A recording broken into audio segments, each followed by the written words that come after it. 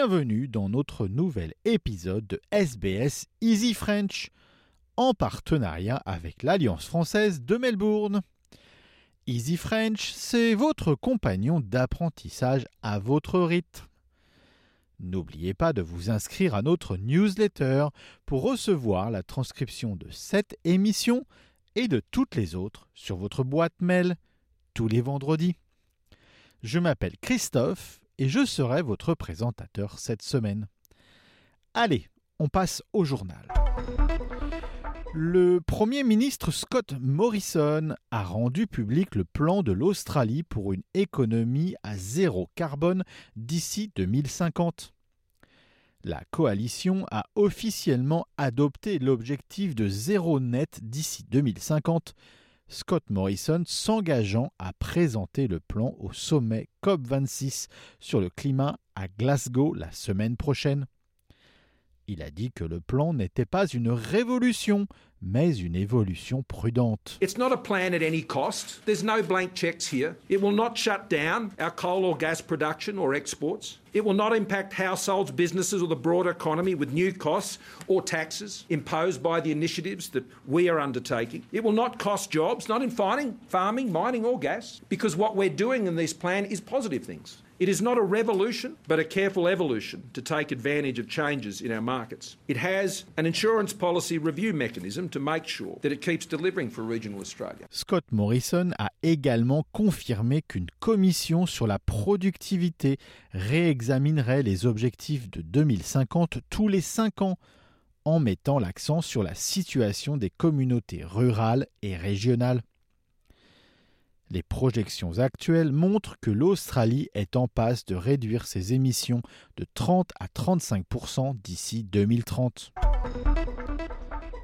Le Premier ministre britannique s'est dit lundi très inquiet du succès du prochain sommet sur le climat COP26 à Glasgow, en Écosse. Boris Johnson, répondant aux questions des écoliers du monde entier lors d'une conférence de presse par Zoom, a déclaré qu'il était incertain que le sommet verrait le progrès nécessaire pour réduire les émissions de dioxyde de carbone d'ici 2050. Cependant, il a profité de l'occasion pour féliciter l'Australie d'avoir accepté de s'engager donc à une zéro émission nette d'ici à cette date, malgré sa dépendance au charbon. Was actually very difficult for Australia because Australia is very heavily dependent on coal, on lots of carbon producing industries, and they've done a heroic thing, the Australians, in getting to that commitment, and I hope that they'll be joined by lots of other countries or lots more countries in that region for the COP summit. Le gouvernement du Victoria a présenté au Parlement de nouvelles lois qui permettraient au ministre de la Santé de prendre des directives de santé publique pour gérer la pandémie du Covid-19. Selon Daniel Andrews, cette nouvelle loi devrait remplacer définitivement la loi d'état d'urgence qui est en place depuis plus de 18 mois et qui expire le 15 décembre. You need to have a broader focus, and that's exactly what these new arrangements will underpin, a broader focus. They also set us up having learnt many different things across the journey for whatever that next pandemic might look like, whenever that might be into the future. And we look forward to them passing the Parliament. Le chef de l'opposition de l'État, Matthew Guy, a déclaré que la loi permettrait à Daniel Andrews de déclarer une pandémie 3 mois à la fois et a qualifié cette nouvelle mesure comme étant une attaque contre la démocratie australienne.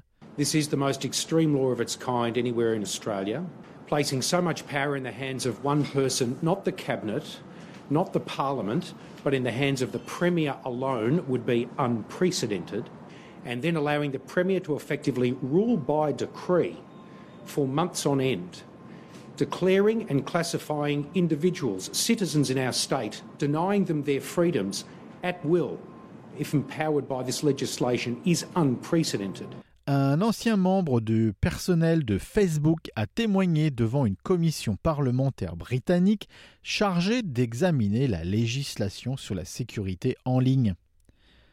Le comité propose de grosses amendes ou d'autres sanctions importantes pour les entreprises qui ne limitent pas et ne se débarrassent pas du matériel en ligne préjudiciable. Mademoiselle Hogan a dit que Facebook pourrait ajouter des modérateurs pour empêcher les groupes d'utiliser la plateforme pour diffuser des opinions extrémistes. Depuis le Royaume-Uni, Mademoiselle Hogan a entrepris une tournée où elle rencontrera des politiciens et des régulateurs européens. And I came forward now because now is the most critical time to act. When we see something like an oil spill, that oil spill doesn't make it harder for a society to regulate oil companies. But right now, the failures of Facebook are making it harder for us to regulate Facebook.